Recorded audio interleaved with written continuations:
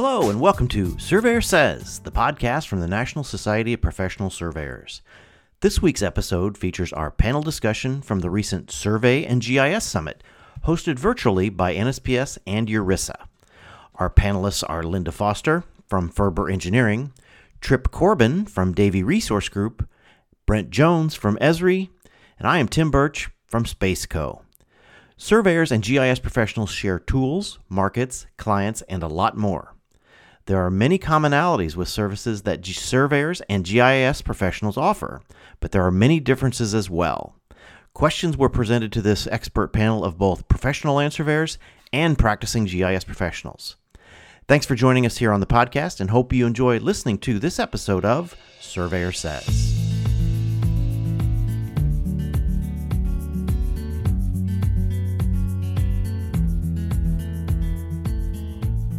This session, we want to discuss a little bit about what we've heard and a little bit about what's happening. And we have a nice diverse group here. Tim Birch, President-elect of NSPS, who hosts the Surveyor Says podcast. And he's going to be helping us lead this discussion. He's had this same discussion with, or similar discussions with quite a few people on his podcast. Linda Foster of Ferber Engineering. She's a GISP and an LS, among other things. I think you're a drone pilot as well, with a lot of great experience. Her master's degree was actually in the parcel fabric. My name is Brent Jones. I'm from Esri. And Trip Corbin, who has all kinds of different experiences of running his own company, doing all kinds of GIS books, GIS projects. He's written a few Learn GIS books, and now he leads GIS at Davie Resource Group. So with that, Tim, I think we let's just open this up. You bet. Yes, like Brent said, that's a new series we've started on our Surveyor Says podcast at NSPS, and it's called What is Surveying? And to date, we've had three esteemed guests, two of them which are on this panel of Linda and Brent. And especially, it was especially nice talking to them because they have a foot in both camps. The third person was actually, we were talking on the geodesy side with Mr. Dave Doyle, retired from NGS. A lot of you know him. Most of us love him, as long as we have a Guinness in our hands. But so the question is, what is surveying? And by asking that to different people in the industry, we get different answers. And so we're trying to look at those different answers and see how we relate to each other and where we complement each other and where there's overlap, good overlap. So I guess for this panel, I'll throw it out at first. Geospatial data. I mean, should any single profession claim to own it? Trip, what do you think? Okay, sorry, my unmute wasn't working.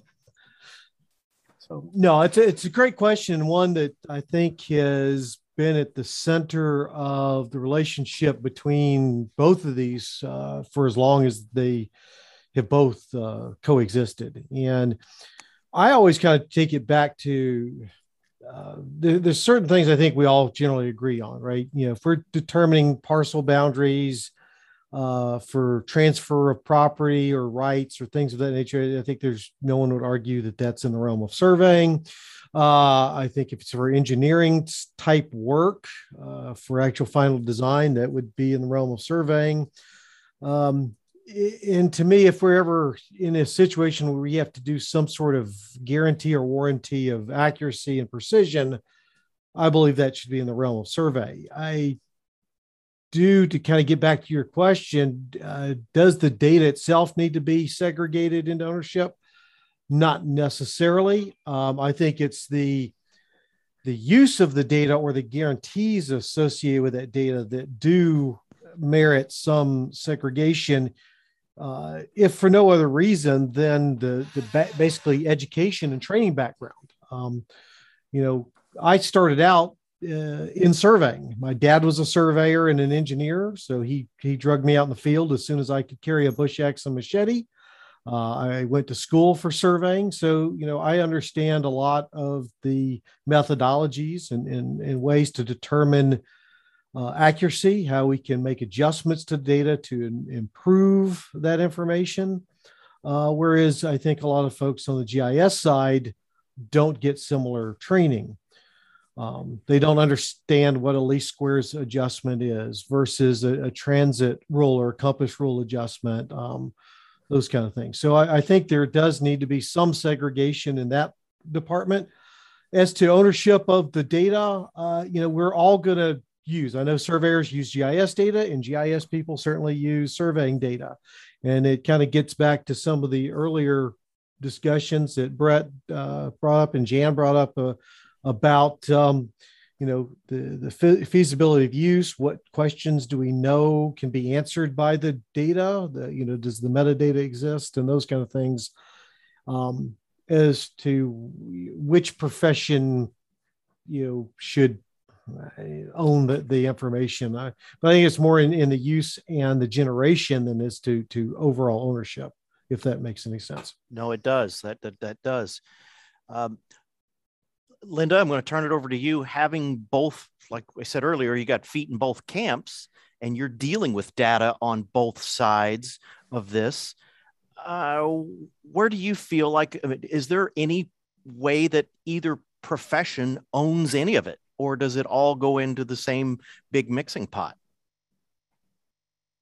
I think that's a great question, Tim. And I do actually every day work on both sides of the professions, both in GIS and in land surveying. And I think, reaching back to some of the themes that were in Jan's presentation earlier, I think really at the end of the day, it comes back to, I don't know if it's so much of an ownership. I like how Tripp phrased that as a generation and use.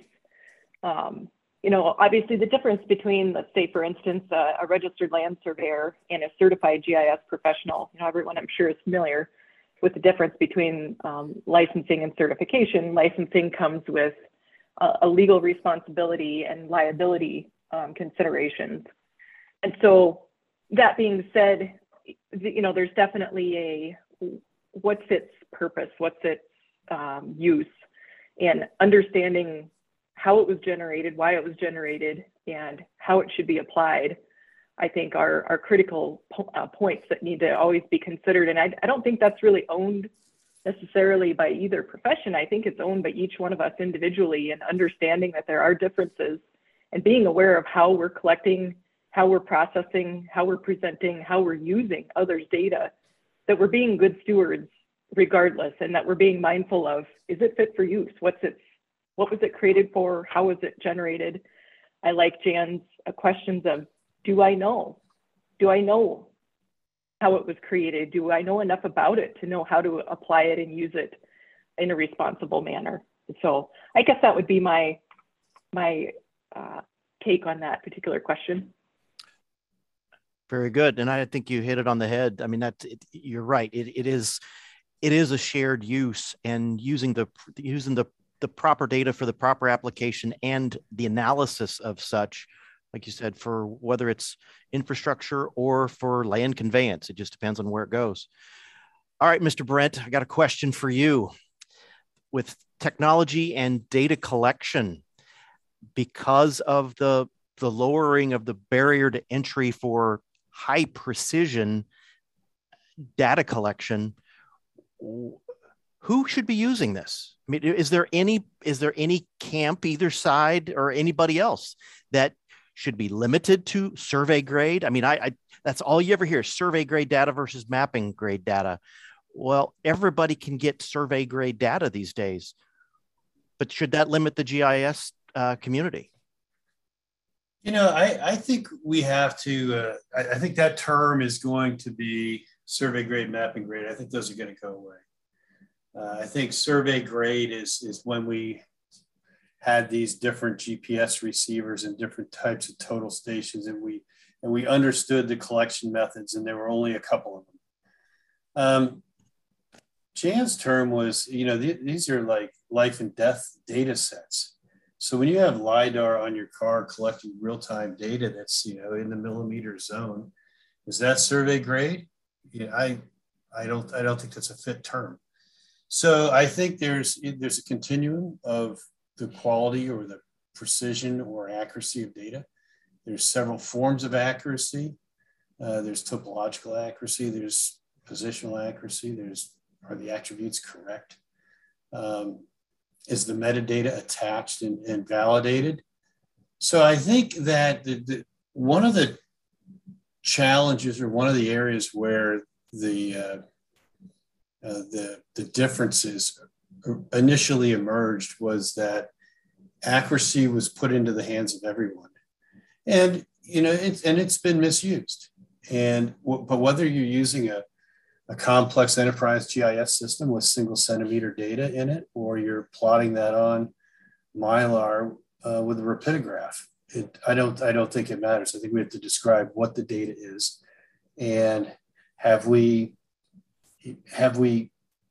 memorialized that data with metadata. Surveyors will memorialize a boundary survey with a plan. Sometimes that plan gets recorded, sometimes it doesn't, but that plan represents what that data was collected for. In GIS, their systems are being built, and data is large data sets, oftentimes very accurate data sets, are collected and merged and managed together. So instead of thinking of these single projects, but thinking of building these systems. And I think accuracy is in the domain of who's ever using the tools now. I think that's that unfortunately, surveyors and myself being a surveyor, that's a high degree of identity of accurate measurement. But I think that's been democratized. Absolutely. I guess really same question to you, Trip. Anything to add or deflect from Brent? I think Brent's pretty much onto it. Now, I would say the added complication that we're getting is multifaceted. One is the democratization of the technologies to allow anybody to theoretically achieve high accuracy data is, what's the word? To a less, or to some degree, marginalizing what it really takes to ensure that data is truly at the accuracies that people are expecting. And I think that's part of what we have to do as a community, is make sure we're educating the users of that to understand, just because a device says it's achieved a certain level of accuracy doesn't mean that that's truly there. Janet, did a great job, I think, of illustrating some of that when he was showing the speed limit sign, and there was a lot of precision in that sensor, but there wasn't necessarily a lot of spatial accuracy. But how do we define and educate and illustrate that to the general public so they understand the limitations thereof? I mean, I remember going into a county meeting where we were delivering some ortho aerial photography, and one of the county commissioners had gone to Walmart, bought a Garmin handheld unit, and this was 15 years ago, and collected some coordinates compared to the ortho photo, and they were obviously different. And he was trying to claim that our data that we were providing in the form of the photos was wrong. And trying to then go back and explain to him, no, that his little handheld unit was not nearly as accurate or precise as, the $25,000 Trimble system we had at the time to set up the control for that. It was challenging. And I think that challenge is going to continue to be out there for all of us, as more and more of this information is being generated by our cars, by our smartphones, you name it, in being able to show the limitations there, and to show that why we need things like surveyors that are trained in being able to verify accuracy and precision and calculate error matrix with those and those kind of things. So I think that's a big challenge we're all facing. As well as, and it's been brought up in a couple of comments, I think, here in the chat, is can we keep the legislation? I mean, and that's in essence really what defines the boundary between surveying and GIS is the laws for professional surveying. Can they keep up with the changes of technology? If not, how do we facilitate that so that they are reasonable, the laws out there that are defining that, and so on. So. Oh, exactly. Well, and one thing I guess I would add as far as the data collection methods, and this is, and I know I'm preaching to the choir to everybody in this conference. To me, it's the people that are going out spending their $700 to $1,500 on their UAV, another $3,000 on photogrammetry software, and now saying that they can go out and fly sites for construction, analyzation for volumes, for various things. Yeah, once again, it's the data may be very, very, very, very precise, but how accurate is it? Can you tie that to other things? So we've got to be careful. While there is a lot of ways to collect very accurate data, and I agree with Brent that the survey grade, mapping grade, that whole thing is going to go away because of the ability. I'm still surprised. It was just a couple of years ago that one of the Chinese phone manufacturers came out with a dual frequency GPS phone, and I'm surprised that more of the manufacturers have not jumped on board of that just yet. I mean, they've now obviously, like Brent said, thrown LiDAR in the iPhones. We're going to see dual frequencies in these phones on a regular basis very soon, and you're going to put that in the hands of realtors and other people that are going to say, I can measure just as close as you. I can position just as close as the surveyor can. So we've got to be careful with that. Yeah, Tim, I had a professor who said, go ahead, Linda. Oh, no, I'm watching the chat here, and it just, I wanted to just, there's some great conversation going on here yes. in our chat window. I so wish we were all sitting in the same room together and we would have a very, very great discussion. I can just see it. But one of the things that, what just came up here most recently was educating the public and having them understand or not understand what's being used and what the possibilities are. But let's roll back and look at our chat window here. We have some great discussion about education. Mm-hmm. So education in the GIS arena and education in the land surveying arena. I think there's still arguably some gaps in both in introducing each other to the other profession and helping open that door and helping each profession better understand what their counterparts are doing and what the foundation of the profession really is. And I think that's at the core of why this group brought the summit back to light, because this is a conversation that needs to be had. And I know, Tim, you and I have had some great discussions about the educational piece of it. And maybe you can speak a little bit to that as far as, does there need to be more emphasis on GIS in the surveying curriculums and vice versa? Right. Well, I'll tell you what, Brent, you got a thought? You want to jump in here? Well, I think it's really important. There is a fundamental difference. And, it has nothing to do with measurement. It has nothing to do with spatial analysis or making maps. But look, land surveyors are granted the authority by the states to issue legal opinions. And those legal opinions they're limited. But a measurement is a legal opinion. A boundary survey is a surveyor's opinion of where that boundary is. Boundaries can only be fixed by the court.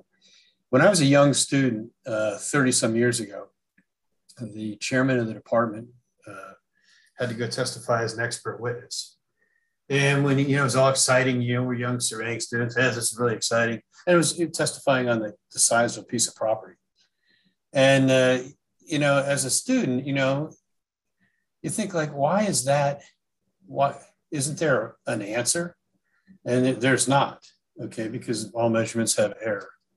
And when he got back from court, he said, we settled out of court.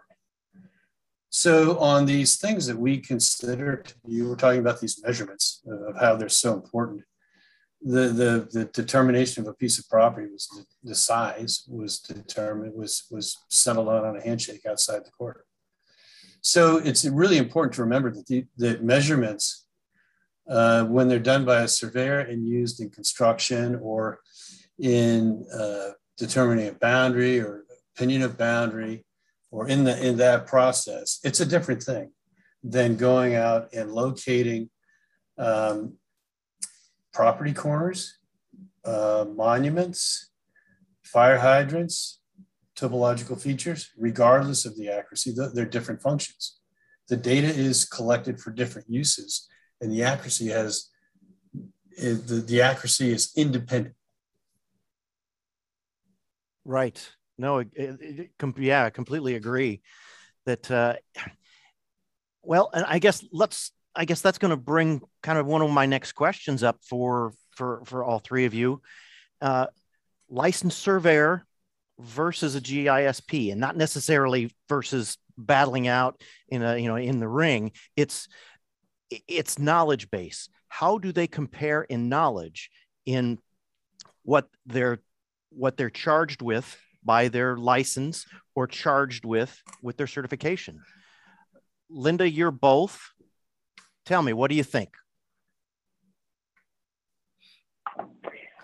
Well, I think that's a great question, and they're really completely different in my experience as far as, the types of topics that are taught. I can think of maybe two courses in my background that really there was a tremendous amount of crossover, and it was relevant and very similar in both worlds, if you will, that I've trained in and practiced in. But aside from that, there's a tremendous amount of difference, to be perfectly honest, and also in kind of the process and means by which you gain licensure as a professional land surveyor, and also the process in which you gain certification as a GISP. There's some very stark differences. Now, both require an extraordinary amount of training and knowledge and experience, and I think that's a very common thread. But as far as similarities in, perhaps content and that type of a thing, very different as well. Sure. Tripp, what do you think? What does each side bring to the table that really is necessary for licensing of surveying versus certification of a GISP? No, it's a great question. I think in general terms, GIS and the GISP is much more dispersed in the knowledge areas. In GIS, not only are we having to understand the geospatial side of things, but we're also supposed to get into some of the IT level with servers, server architecture, database administration, database design, developing and serving of web services, just to name a few. So I think within the GIS side of things, we have that more dispersed knowledge area where I think generally surveying is much more focused on the spatial side, but not just with spatial accuracy, but also with legal issues that Brett was talking about, having to issue opinions on boundaries, understanding how the law impacts that, and things of that nature that most GIS folks are not trained in. So, and because of that, where each state has differing laws on legal ownership of property, legal boundary determinations, and things of that nature. I think that's really why surveyors have to be licensed, and they have to be licensed in each state. We've talked a lot or several times mentioned the public land system. Well, I live here in Georgia. We don't have the public land system. We have a head right system and a land lottery system. So we have two different property systems here that a surveyor would have to understand in order to properly render some legal opinions on where boundaries or locations would be at in that. That's why we have licensed surveyors here in Georgia being able to understand that. Whereas a GIS person doesn't necessarily have to understand all that. Maybe they don't deal with cadastral data at all. Maybe they're dealing with disease type data or voting district data or something of those nature that wouldn't require that. So, that's where I think the certification side is better suited to GIS because of that dispersed knowledge requirement, as well as the fact that we're going to not always be dealing with legal issues or cadastral data. Exactly. Well, Yeah, and let me go ahead, point out Brent. to the listeners. Not everyone knows how someone becomes a licensed surveyor. There's essentially an experience component, and 2 or 3 or 4 different tests depending on where you live. There's a national exam, which is technical competence. You could probably compare that to a GISP style of exam. Then there is a law exam that covers that particular state laws. Then there's a regional type, whether it's a public land survey system or New England states, and some other regions have these regional tests. And then sometimes there's a practicum where you have to do some work. And then there's an experience component. And here's the challenge of the land surveying profession is that that experience component in those tests are all about, the majority of it's about boundary.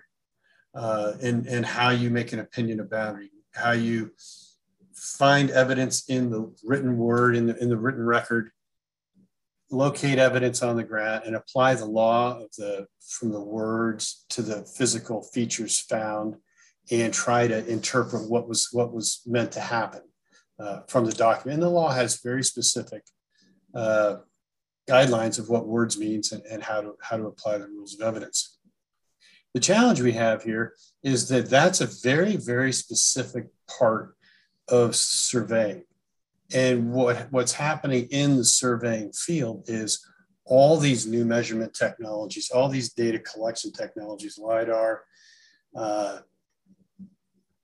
in particular, all these imagery techniques, GPS, all these things are collecting data that is not necessarily used for boundary, but the technology behind all those high precision, high accuracy data collection tools are part of it falls under surveyors, because in order to, surveyors by statute are the only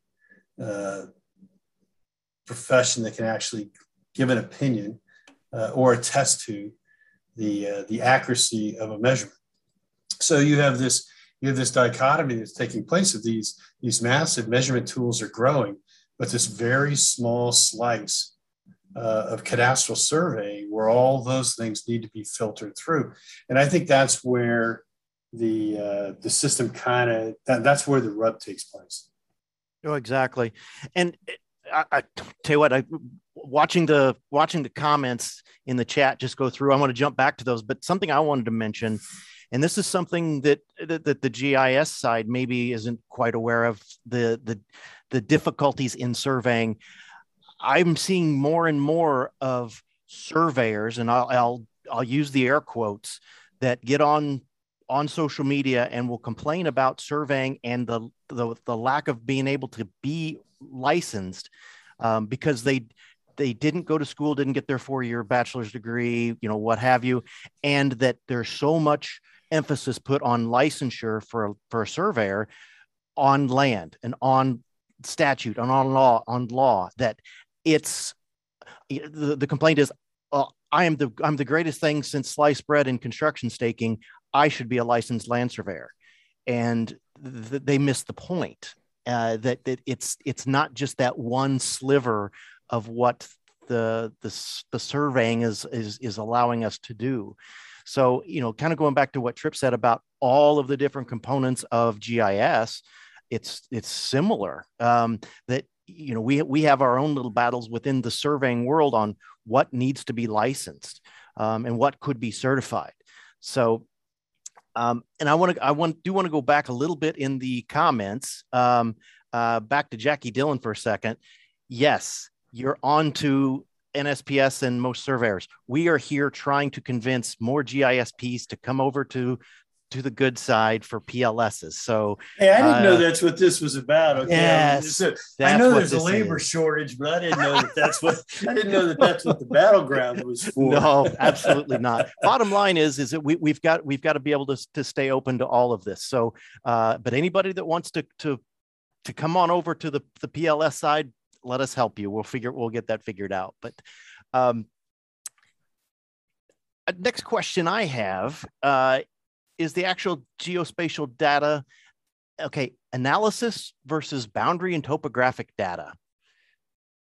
What's the difference there? Oh, that's simple. Boundary is applying the law to the data that you collect in the field and the survey record, the written record, the conveyance documents. But what about topographic data and existing infrastructure information? That's mapping. That's mapping, right? You're collecting features on the ground. That's the part that used to require specialty tools and special knowledge, and that has been in my opening comments. I see, the ease and convenience of the ability to use new technology has made those things just easy to use, and it comes back to that accuracy thing, right? Well, how accurate do you want to locate that fire hydrant? Just depends on how much you want. So I would jump in there. Yeah. I would jump in there with a caveat to that, Brent, and that would be in engineering applications or construction applications of topographic data. And it circles right back around to the whole liability conversation. If we're talking about topographic mapping in support of engineering design, then I think we're back in the arena of licensing and liability. And same for, if your activities are supporting construction, for instance, if you want to consider some of those activities topographic in nature, I think it kind of can circle back that direction too. I could not agree more with that. It depends on the use. I can locate that utility pole, to a few centimeters. And if it's for asset management or trying to figure out how much wire you need from pole to pole, no problem. But if I'm going to put backhoe teeth in the ground, it's a little different. Well, I agree completely with what y'all are saying, but here a little devil's advocate, if you will, right? If we're talking about engineering design, that has to be signed off on by a licensed professional engineer. If that engineer is willing to take the liability of using data that hasn't been signed off on or stamped by a surveyor, should they be allowed to do that? Could they use GIS data at that point? Well, I don't like the term GIS data. It's data. Well, where did the data come from? Data that wasn't signed off on, and whether we call it GIS data, geospatial data, whatever. I mean, the point comes is, isn't it the responsibility of the engineer to make that call? And like I said, I'm agreeing with y'all in general terms that should generally be done by a surveyor, but because of the technology changes we have coming down, the capabilities of, in general terms of anybody being able to get high accuracy data, should that stipulation still exist, that data that's used for engineering purposes be done by a licensed surveyor, or should we leave that to the discretion of the PE involved? And I would say that already is covered generally, in my experience, at least in several states that I'm familiar with the statute.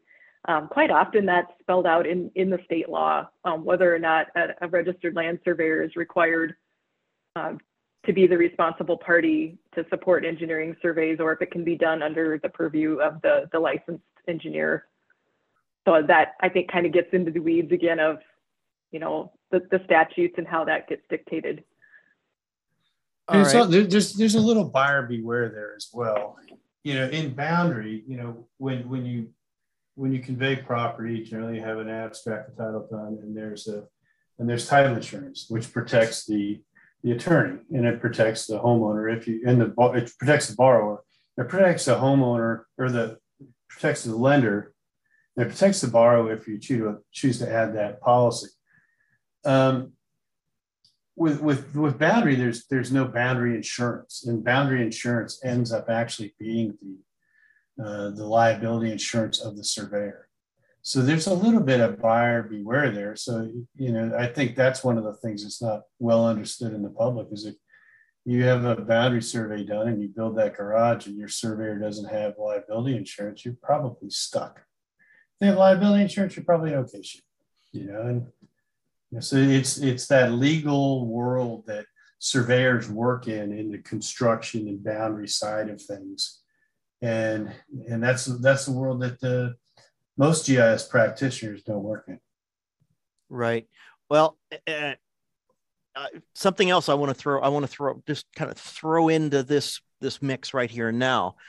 with the continuing emergence of remote sensing and more sensors, LiDAR, all of this stuff that's going on, and the push towards, especially in municipal areas, towards digital twins. Of the three of you, do you see issues going forward with municipalities, governmental agencies collecting this information, however they're doing it, and putting together these digital models, these digital twins, and then somewhere in the end, something gets sifted out as far as a boundary or ownership issues? I mean, how do we head that off at the pass before we get there, before somebody is now taking this digital twin and doing some statistical analysis or what have you, and we have legal issues on the ground? Linda, you got anything on that? Yes, we see a lot of this happening, and overall, I think this trend is positive. I think it's a great thing. We're in a rapidly building world right now. We have a lot of activity, a lot of projects. The more data and information that can be collected and gathered and used for good decision making, which I would say is where, one level of data that we're talking about here in this panel is, I would say, overarching planning level, decision-making level, analytical level data, and it comes down to good decision-making. But I think the core of what you're asking here comes back around again to how is it used? There's all kinds of mechanisms and means and ways to go get that data, but at the end of the day, is it being used in the appropriate manner it was intended for, collected for? A municipality goes out and gathers a whole bunch of LiDAR data and it's not well controlled, and it's, we'll say quote unquote mapping grade, which I know some of us, including myself, cringe when we use that label, but use it for sake of conversation. And then all of a sudden, there's boundary questions that start coming up. Now the lines are blurring, and is there someone with the correct background to interpret and offer those opinions when, let's say, a boundary situation comes up? Well, obviously, it really comes down to a good, solid cadastral layer, which may or may not be formalized within the system itself. But Trip, what do you think about going forward with digital twins and the liabilities that lie ahead with these big data sets?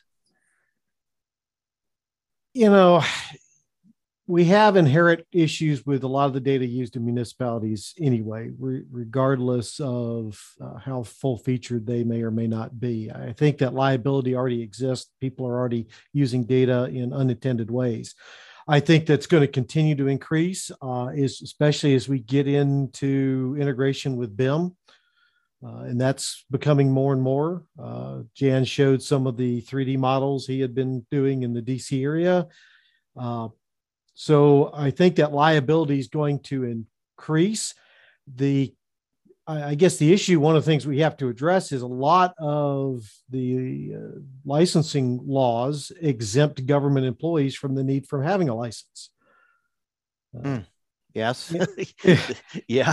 And so does that offer some protection to the government, or does it open them up to more liability because they don't have the license? And I guess that's some of the questions we need to ask. And then if we're a consultant working with those entities, is our licensing and or insurance protecting them to some extent or not? And I don't know that we've had any direct challenges to some of that, but we do see where issues between jurisdictional data have caused problems, and why we see the new Next Gen 911 requirements coming out is because we have had life and death issues literally happen because two jurisdictions had disagreeing GIS data. Right. So that, it's really kind of an open can of worms right now.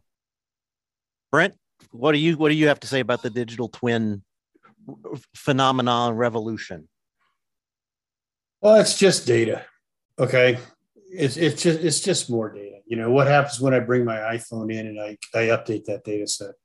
I think the liveliness or the currentness and how we update data, I think that's going to radically change. So I think we're going to be looking at more dynamic data than a CAD file that's been sitting around for 10 years. I think I'm going to give a teaser out there on Nancy Von Meyer's keynote tomorrow. There's, when we make decisions, there are high consequence decisions and low consequence decisions. And there are decisions that are reversible and decisions that are irreversible. If I make a low consequence reversible decision, I'll use whatever data I can get my hands on. And if I'm planning the route of a utility line, I'll just grab anything I can get. I'll get soils. It's, you know, the national soils maps. I'll get parcel maps from cities and counties. You know, I'll just mung all this data together and then plan out what I need to do. And as we go down that funnel, and this is the same with the digital twin, as we go down that funnel, you know, I want to put in, you know, I want to install some specific plumbing. Well, I'm probably going to go in and do a little validation or verification of that data.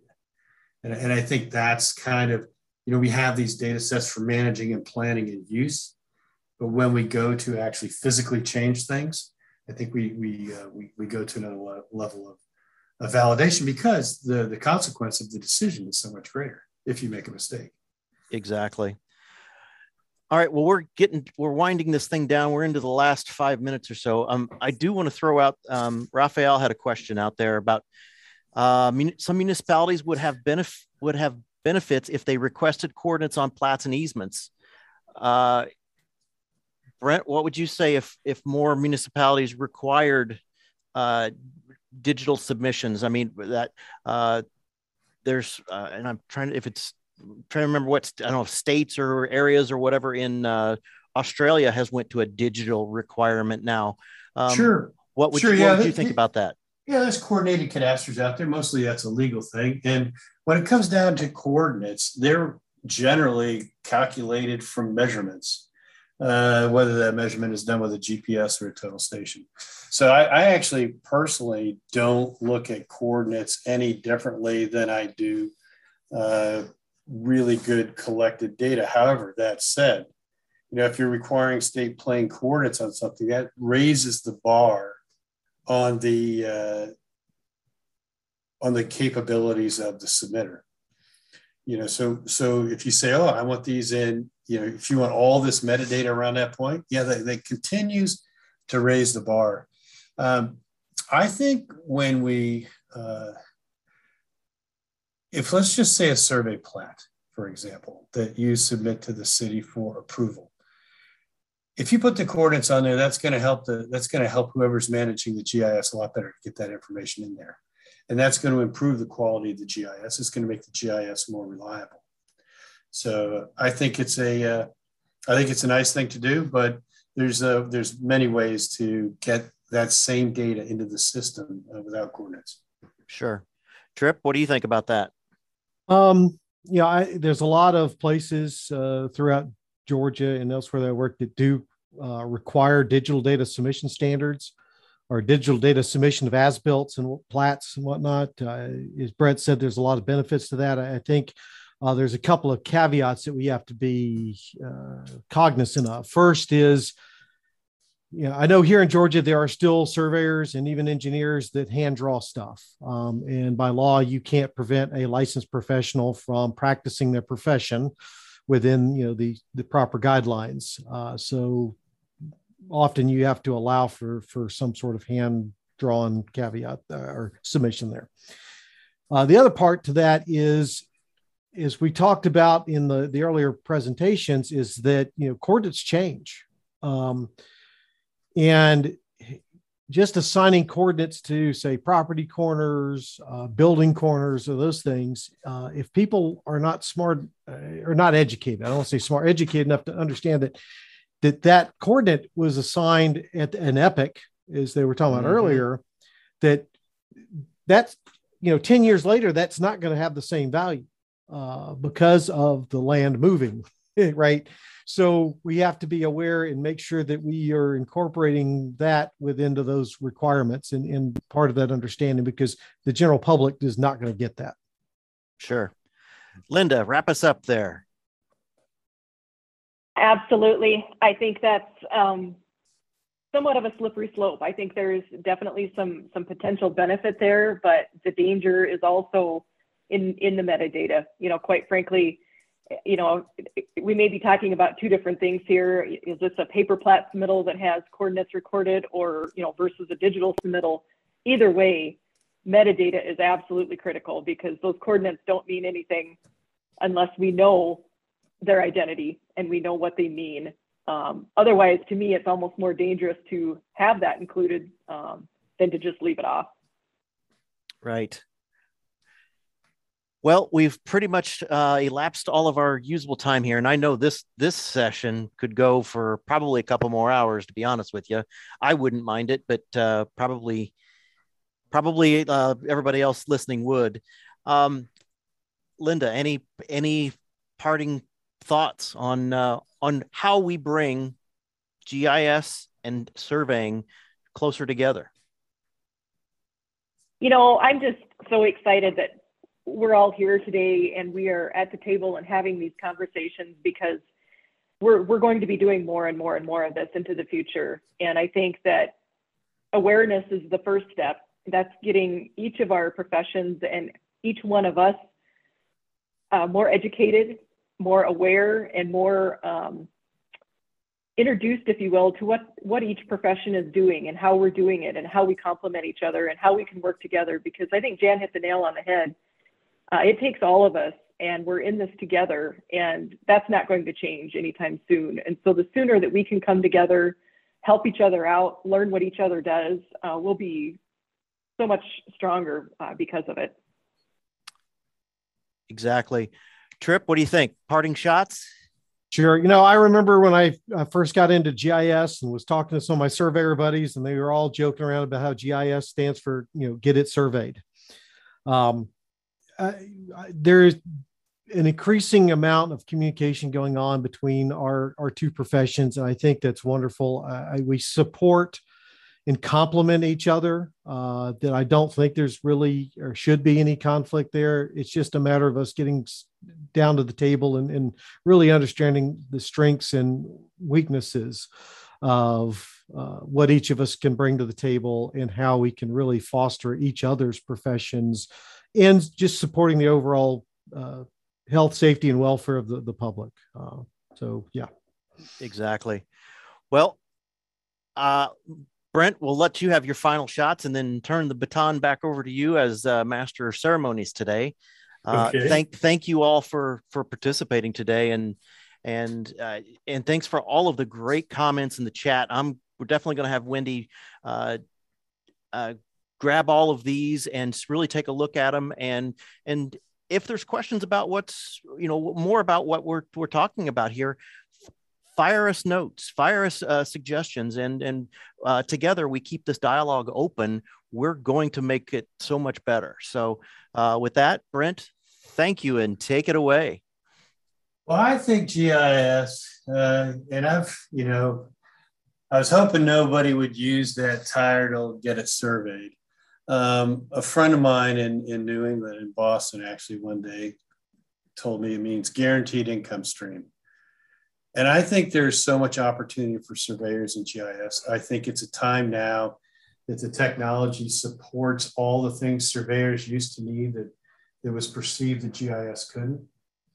GIS is a lot easier to use now, and it's used by almost all of our common customers and clients, whether you're a GIS practitioner or you're a surveyor. We're serving common clients.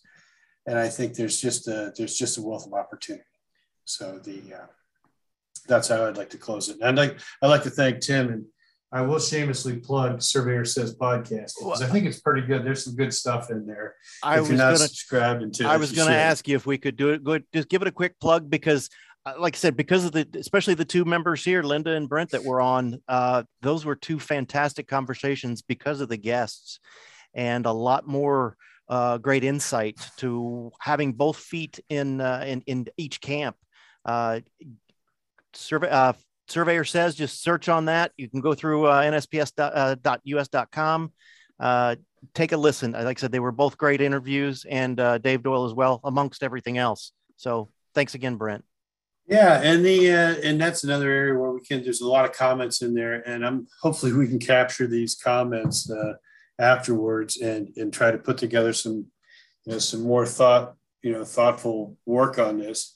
Because we do want to keep the conversation going, and again, feedback on this session, feedback on the GIS Survey Summit as a whole to help us guide further. And with that, thanks again, Tim and Trip and Linda. Thank you personally. I know all these guys personally, so it's kind of we all have common and differing views. So it's nice to get together and chat and discuss those.